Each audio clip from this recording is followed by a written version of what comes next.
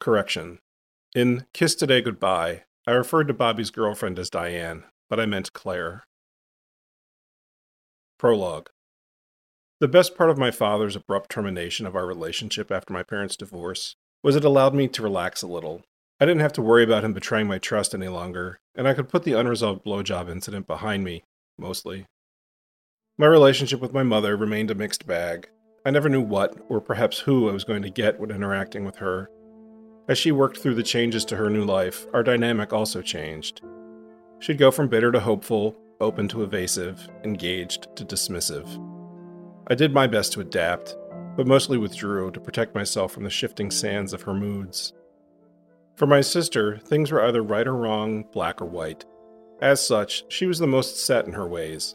She'd cut the cord to our father after he'd tried to molest her.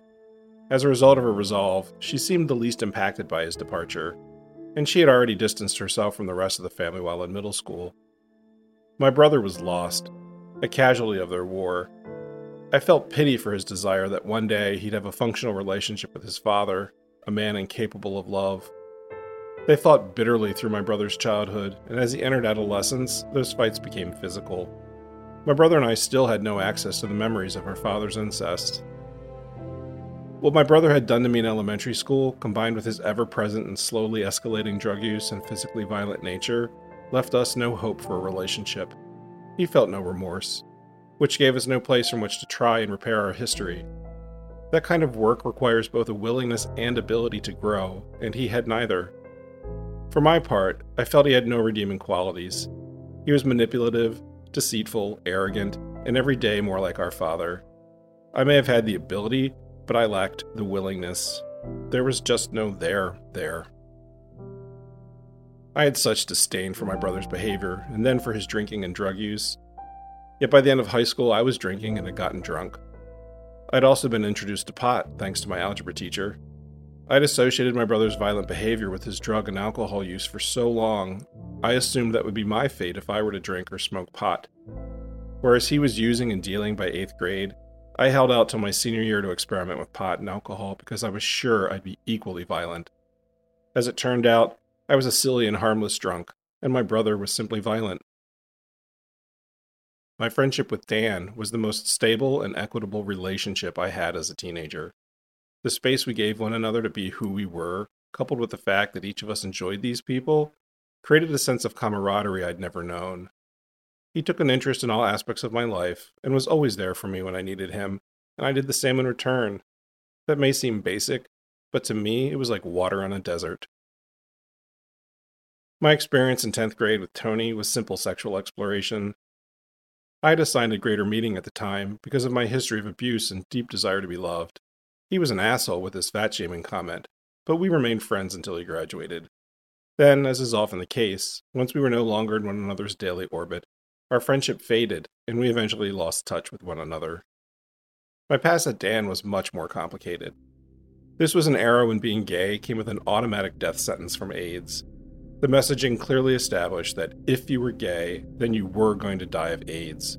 There was no gray area and no debate. Gay men were also vilified as pedophiles. I certainly didn't want to be that. It's worth noting that more than 95% of all pedophiles self-identify as heterosexual, like my father. That statistic has held for as long as that data has been collected, but I wouldn't come to learn this for many years.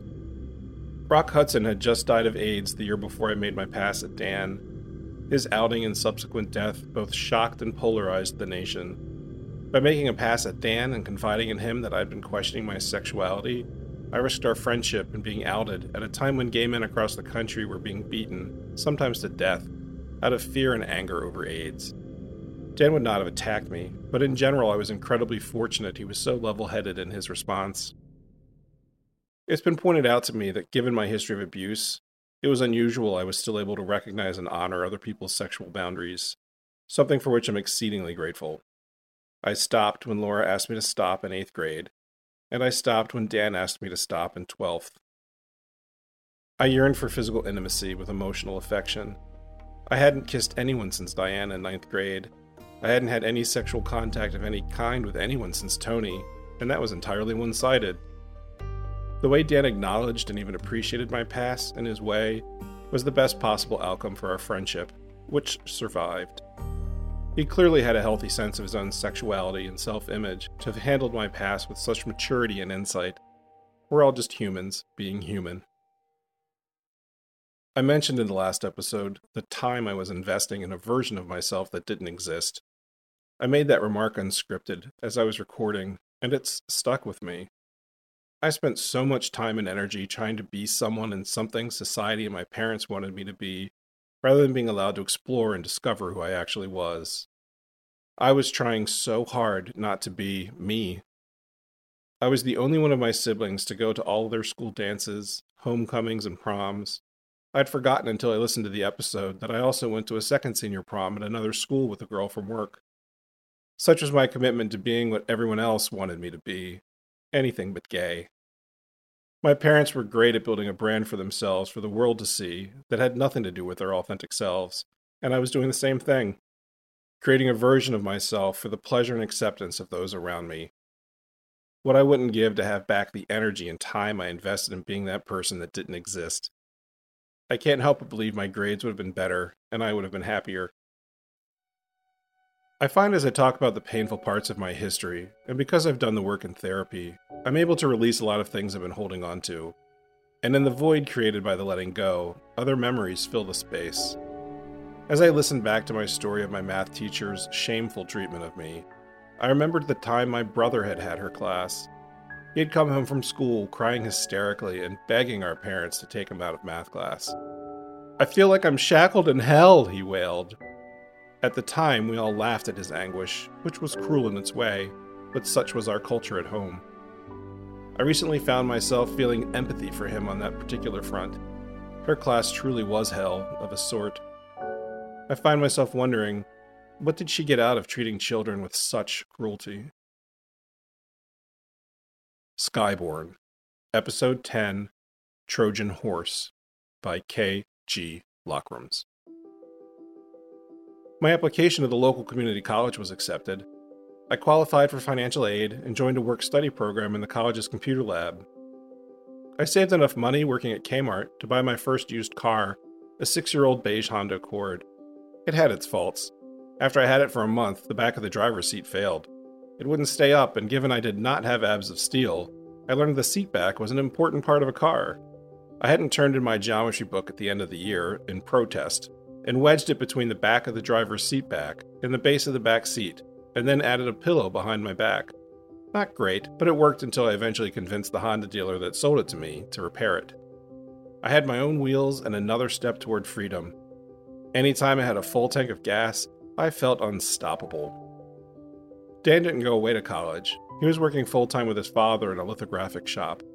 Now that we both had cars, we could go wherever, whenever we liked. We'd take day trips to the beach, theme parks, see concerts, or just take long drives through the many country roads in the area. I began working in the computer lab at the college that summer in advance of the fall semester. The county I grew up in had many faults, but it was beautiful. Its history was largely agricultural, and there were many rolling hills, crop farms, and wooded areas. Driving to the college those summer mornings offered breathtaking views as the sun burned the mist off the fields and meadows. The lab was run by an Asian American man around my father's age. Computer science was where I excelled, and working in the lab was a natural extension of my skill set. It was tame compared to Kmart. I didn't have to chase down anyone's children or clean up broken jars of pickled pig's feet. The assistant lab manager was a woman in her early 30s who was going through a divorce. She lived near me, and we'd occasionally carpool. We'd meet at her house, take her son to daycare, hit the local Dunkin' Donuts, and head to the campus for the day. There were 2 other aides, Ginger and Lance. Ginger was also in her 30s, and Lance was a year older than I. Ginger reminded me of a brunette, heavier-set Stevie Nicks, always dressed in flowing skirts with roach-clipped feathers and long hair. She was a hippie born about a decade too late. Lance was a year ahead of me in school, and something of a mystery. He rarely wore underarm deodorant and barely said 3 words in a day. When he did speak, he was incredibly funny. I went into that summer with a newfound sense of purpose and optimism. I had the best friend I'd ever had. I had a plan. I had a car. I got into college and secured the funds to make it happen. I felt as though I was finally in control of my life. Diane, who I dated briefly in ninth grade, became a very close friend of mine throughout the rest of high school. She'd always loved horses. She'd been riding for as long as I'd known her. The last time I rode a horse was with her in ninth grade. The county had an avid and long-established equestrian community and a dedicated horse track and fairgrounds, where Diane invited me to meet her one afternoon that summer after graduation. It was an absolutely beautiful day, and we walked the grounds among the crowds. "I have to confess something to you," she said. "What?"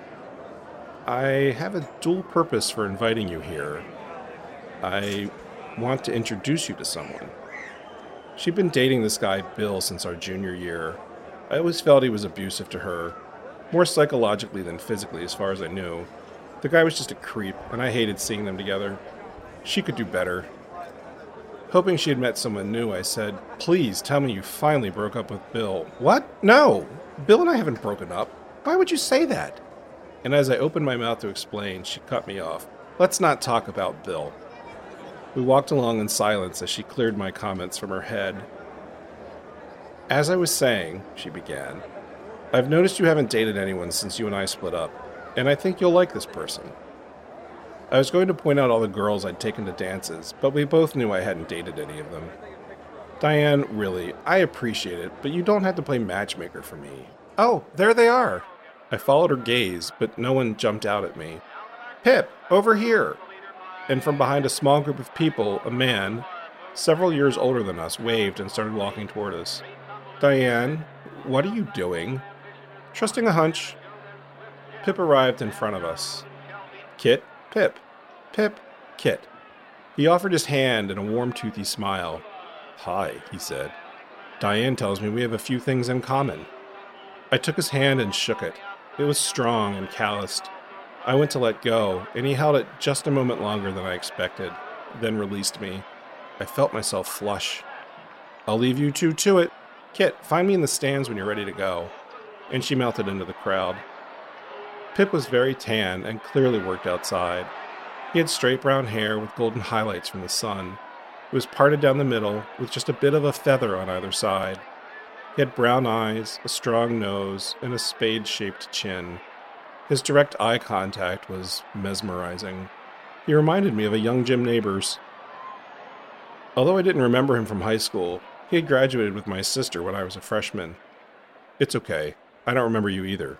I wasn't on campus much my senior year. I was doing work release." We walked around the fairgrounds and made small talk for about 15 minutes when he stopped and faced me. "Here's my number. Call me sometime." He pulled a scrap of paper out of his right front pocket. He'd written his number on it before coming over. He held it out to me with his right hand. I reached for it with mine. As I was about to take the slip of paper from him, he placed his left hand on the back of mine, holding my outstretched hand still in midair, and then placed his number in the palm of my hand with his right. The gesture left him holding my hand in his, in broad daylight, surrounded by people. I was transfixed, staring at our hands. Then he cleared his throat, and I looked him in the eyes. "Call me. I work at the fairgrounds, in the stables. I have access to them day or night." He paused, still holding my hand in his. "I'd be happy to show you around some night." I couldn't move. He smiled, released my hand, and I took a deep breath, not realizing I'd stopped breathing since he touched me. And the moment was broken. "Good to meet you, Pip. I'll give you a ring." And just as quickly as he appeared, he was gone. I called him the next day. I got his machine and left my number. After some back and forth, we connected and agreed on a time to meet. It was a beautiful, clear summer night, and after we wrapped up whatever it was we had met to do, he asked if I'd like to see the fairgrounds. "It's beautiful in the starlight, and there's never anyone around. I'd love to show you." And I followed him in his Yugo for the 30-minute drive to the fairgrounds. The night was laced with the smell of wild honeysuckle, and my entire body was tingling. When we arrived at the gate to the grounds, he got out of his car and opened it. We drove through a low-cut field of grass that slowly climbed a small hill which overlooked the track. We parked and got out of our cars. He was right. It was beautiful. There wasn't a single cloud, just a half moon, no light pollution, and a sky full of stars. We leaned on the hood of his car. He lit a cigarette, and we made small talk. My body temperature suddenly dropped and I started shaking. "Are you cold?" he asked. I wasn't cold, it was anticipation. The same thing had happened that night with Dan at the ditch. "Nervous," I answered. "About what?" "You." He stood up. I followed suit. He turned and faced me. I did the same. He moved to within a few inches of my face. "And why would I make you nervous?" he asked and gave me a toothy grin. I could smell his cologne, Paul Sebastian, and his cigarette, Benson and Hedges. "Well," and before I could finish the sentence, he placed his strong, calloused right hand on the nape of my neck and gently pulled me toward him. He tilted his head, closed the distance between us, and pressed his mouth to mine. As soon as his tongue entered my mouth, my entire body lit up. Every nerve felt electrified from his kiss, which was the perfect blend of pressure, friction, and investigation. The nicotine on his tongue gave mine a little jolt. His cologne, the distant horses, the honeysuckle, the warm breeze. It could not have been a more perfect first kiss. I didn't move. The moment lasted both forever and only for an instant. He pulled back. I was rock hard, and my entire body was vibrating. I thought, so that's what a kiss is supposed to feel like. And in that moment, I knew I wanted that. More of that. All of that. And I said, "I should be getting home." "What the hell did I say? Stop talking." "Did I do something wrong?" he asked and looked concerned. "God, no. That was amazing," I said. "Thanks." "Well, good for Diane. She wasn't sure, but I knew when I met you," he said. "Knew what?" "That you were gay." I must have gotten a look on my face. "Aren't you?" I thought for a moment. "I don't know. That's the first time I've ever kissed a guy." "And?" he asked, smiling. "It was more than I expected. I've never felt anything like that with anyone else I've ever kissed. You're an excellent kisser," I said. "Thanks. I'd like to do it again if you're interested." "Oh, I'm interested." He leaned in again, only this time he went for my neck. Oh my God, what the hell is this? Again, my entire nervous system lit up. I was physically shaking. He pulled back and looked me in the eyes. "You okay?" "Yes," I lied. I was unsteady on my feet. We parted company with a mutual understanding we'd meet again soon. On the drive home, I kept thinking, wow, on a loop. The smell of his cologne, his cigarettes, his hair, the feeling of him holding the nape of my neck in the palm of his hand. Just wow. I got home, went to bed, and immediately jerked off replaying the scene. I closed my eyes and drifted off to sleep, feeling both exhausted and exhilarated. Dan started seeing a girl, Kathy. I'd known Kathy since elementary school. She had a twin sister, Kim. Dan had met them in high school, and they lived just outside my development.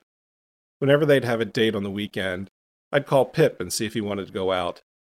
We'd see a movie or go to a local comedy club he liked.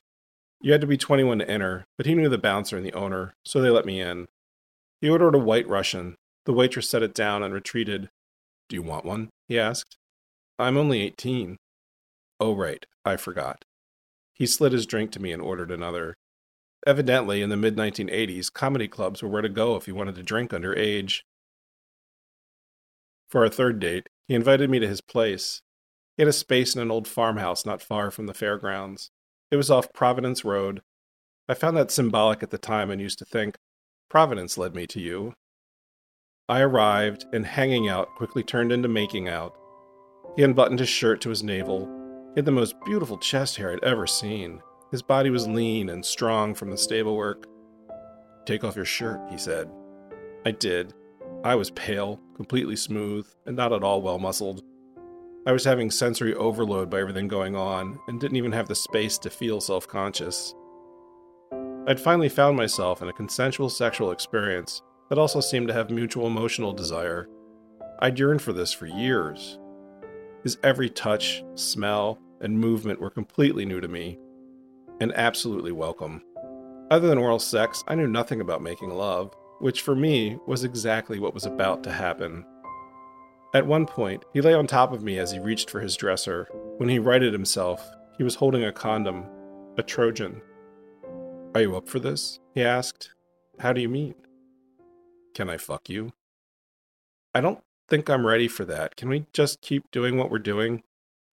He looked disappointed, but said, "When you're ready," and tossed the condom toward the dresser and began kissing me again, which turned into kissing me all over, which turned into oral sex. And I happily repeated the entire experience for him. At the end, we were laying side by side in bed. He lit up a Benson and Hedges. "Do you mind?" he said, exhaling his first drag. "Not at all." I hated the smell of cigarettes. In middle school, a friend and I had once gotten a stranger to buy us a carton of Marlboro Reds at the convenience store just outside the neighborhood. We went to the ditch and dared each other to see who could smoke the most cigarettes the fastest. In rapid succession, we each smoked 3 cigarettes. Halfway through the second, I had a splitting headache. At the end of the third, I threw up. That was the last time I ever tried to smoke, and aside from my grandmother's cigarettes, I couldn't stand the smell. But with Pip, whenever I'd smell his Benson and Hedges, I had complete sensory recall of how it felt on my tongue that first time he kissed me, and would be instantly aroused. I lay with my head in the crook of his arm, and we absent-mindedly stroked each other. Being absolutely smooth myself, I was fascinated by his chest and body hair. I caught myself repeatedly falling asleep and jolting back to consciousness. "This was absolutely perfect," I said. "But it's time Shit, it's 4 a.m.? I gotta get going." "What, do you have a curfew?" "No, I just don't want my mother to worry." I got dressed, kissed him goodnight, and left. I got up the next morning and went into the kitchen where she was having coffee. "Morning. You were out late," she observed. I poured myself a glass of orange juice. "What happened to your face?" she asked. "What?" I went into the bathroom and looked in the mirror, and learned for the first time what a beard burn was. His stubble had rubbed the entire area around my mouth raw. I also had a hickey, which thankfully she had not seen.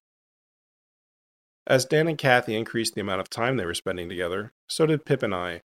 It killed me not being able to talk to Dan about what I was experiencing. Pip and I had gotten together one afternoon, and then I met Dan to see a movie. As I walked up to him, he got this odd look on his face and said, "That's funny. Sometimes Kathy looks just like that after we've been making out." I put my hand over my mouth and could feel my skin was warm. "That is funny," I said. Having no facial hair myself, I did not know that this was a thing, and there was no way to hide it. There was also no way I was going to stop making out with Pip. Each time I met Pip at his place, at some point during sex, the condom would come out and he'd ask, "Are you ready?"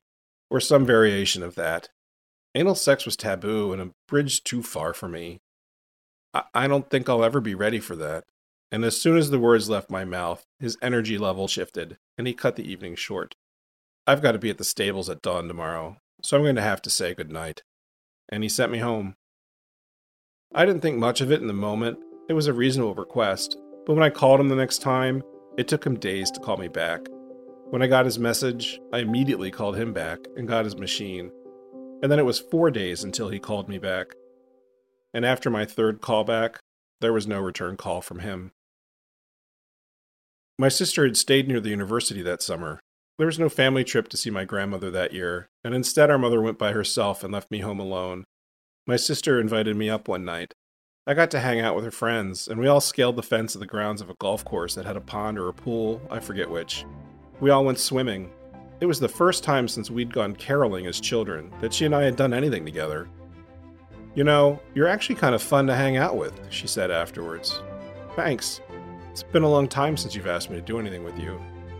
"You were always so embarrassing," she teased. "Do you remember when we went and saw Foul Play and you yelled at Goldie Hawn's character for throwing the cigarettes into the fire?" "Vaguely," I replied, and shouted, "Don't! The microfilm's in there!" And we laughed. I went home the next day and checked the messages on the machine. Pip had called and left a message. I called him back immediately, aroused at simply having heard his voice. I figured I'd get the machine, but he actually picked up. "How have you been?" he asked. "Good." I didn't say anything about being disappointed that he hadn't returned my last call. I didn't know how any of this worked. I just got back from seeing my sister. She's staying near campus this summer. My mom is out of town till tomorrow, and I had to come back to take care of the cat. So you've got the place to yourself? I do. Do you want some company? Sure. Would you like to come over? How's 8 o'clock? I told him that was fine and gave him directions. Then I spent the rest of the afternoon cleaning up my room and the common spaces of the house. I went out and got some snacks and soda and took a shower. I was so excited. He showed up on time, and when I opened the door, he came in carrying liquor and mixers. What's all this? Kitchen up there? He asked. I nodded. He brushed by me and went up to the kitchen and started unloading the bags. I thought it would be nice to have drinks, so I brought supplies since you can't buy liquor. I figure Mother probably knows the levels on whatever she has. My memory is fractured from that moment on. I remember sitting in the living room talking. I remember him suggesting I close the living room drapes and the mini blinds in the kitchen and my bedroom. I didn't think anything of it. It just seemed like common sense, so no one could see us if we started making out. I remember sitting at the kitchen table together. No matter how much I drank, my glass was never empty. If I looked the other way or went to the bathroom, my glass would be full again. The evening went something like this. Come on, Pip, I'm plastered and you're barely drinking, I said. I have to drive later. You don't. I thought it would be fun to get you properly drunk. There was a Sony CD player in the kitchen. It was on the buffet cabinet my mother's parents had bought for my parents as a wedding present. It was the piece of furniture my parents used for the record player that I used to listen to as a child. I was playing Peter Gabriel's album So on a loop, both because I was too drunk to care to change it, and I absolutely loved the album. Dan and I were going to see him on tour in the fall. I have to pee, I said, and stumbled to the bathroom. The bathroom was just behind the CD player, and I heard the music stop. Do you mind if I put something else in? He called out. When I came out of the bathroom, my bedroom was to my right and the kitchen to my left.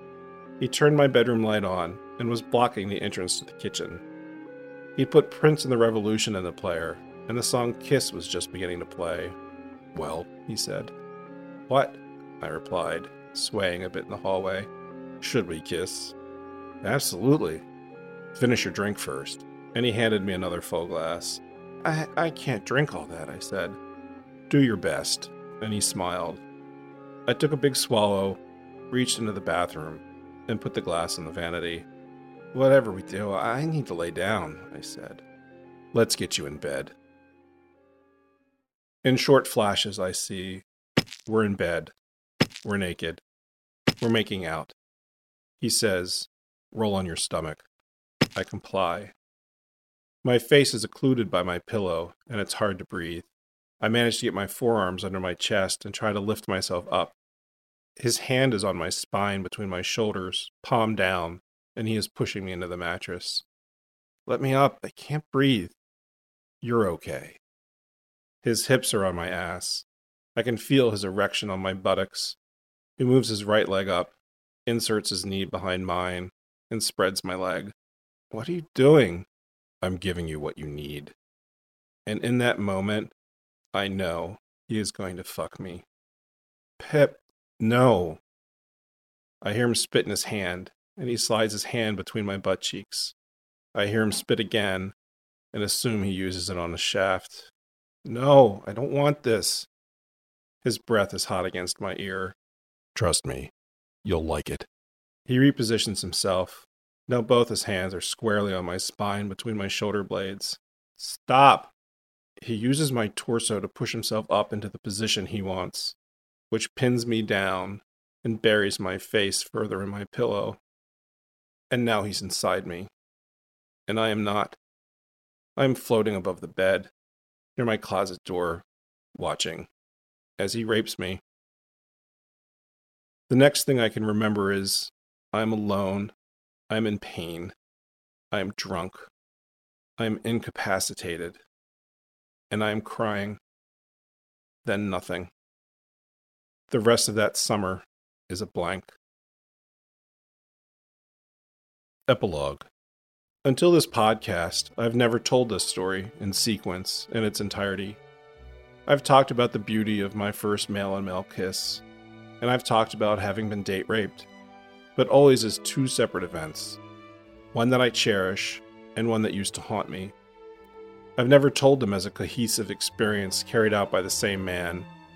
I'm not sure if it's that I didn't want to or wasn't able to, but I am now. Having my last girlfriend introduce me to my first boyfriend was a great story, and I focused on that story to the exclusion of the rape. Meeting Pip and our first kiss that night under the stars was the second transformative experience of my life. It was equal to being skyborne with my father in a single-engine airplane and realizing that above gray clouds are blue skies. I didn't want anyone to take that away from me, not even the man who gave it to me, especially the man who gave it to me. Pip's first kiss made me realize there was something beyond all the pain and sorrow and hiding that had been my life. There was pleasure, joy, and fireworks. My sheer gratitude and wonder at having had my first kiss with a man, to have shared a consensual and emotionally bonded sexual experience with someone I was attracted to, who was equally attracted to me. I felt seen. I felt whole. And then he took all that away from me. And I felt used, and stupid, and naive, and broken. I couldn't reconcile the two experiences, so I kept them segregated. I was 18 years old. I trusted someone who, in the end, had one agenda: to fuck me. I can't remember in much detail the agony of the aftermath, and for that, I'm grateful. AIDS kills fags dead. Had he used a condom? I didn't know. Was there evidence of one? I couldn't remember. I don't see how he could have both pinned me down and opened a condom wrapper one-handed. I've never been able to open a condom one-handed. When I push too hard to look for the memories, I start to get a headache. When I wrote this, I couldn't remember the year it happened.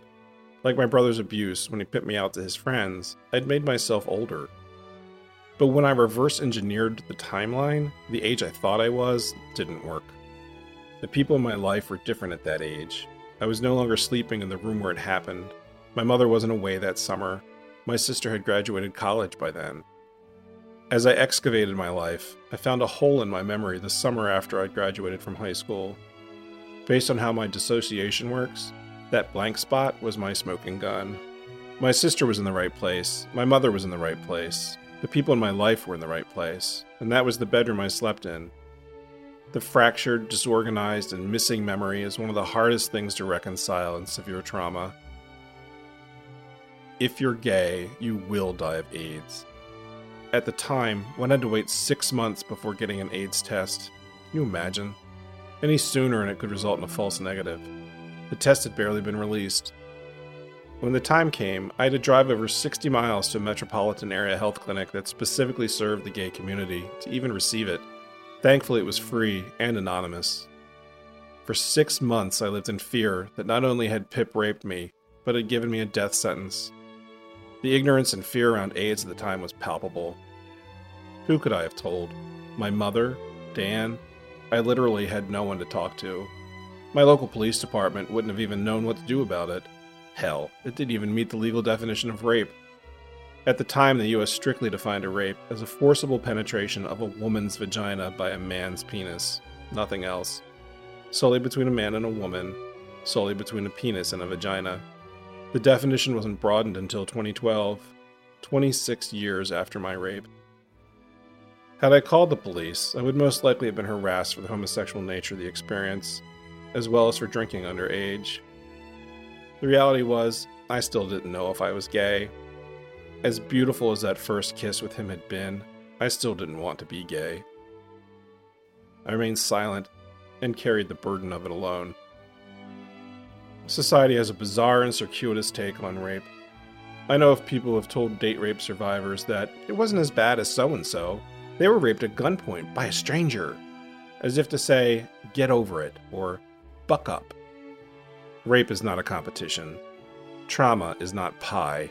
There's plenty of suffering for all humanity. If your empathy is somehow tied to someone's level of suffering, you may want to explore that. The simple reality is, no means no. No one should be forced to have sex. Not from someone you don't know, not from a family member when you're a child, and not from someone you're dating, who you told no because they were in the act of raping you. Someone will always have had it worse. but everyone could have it better.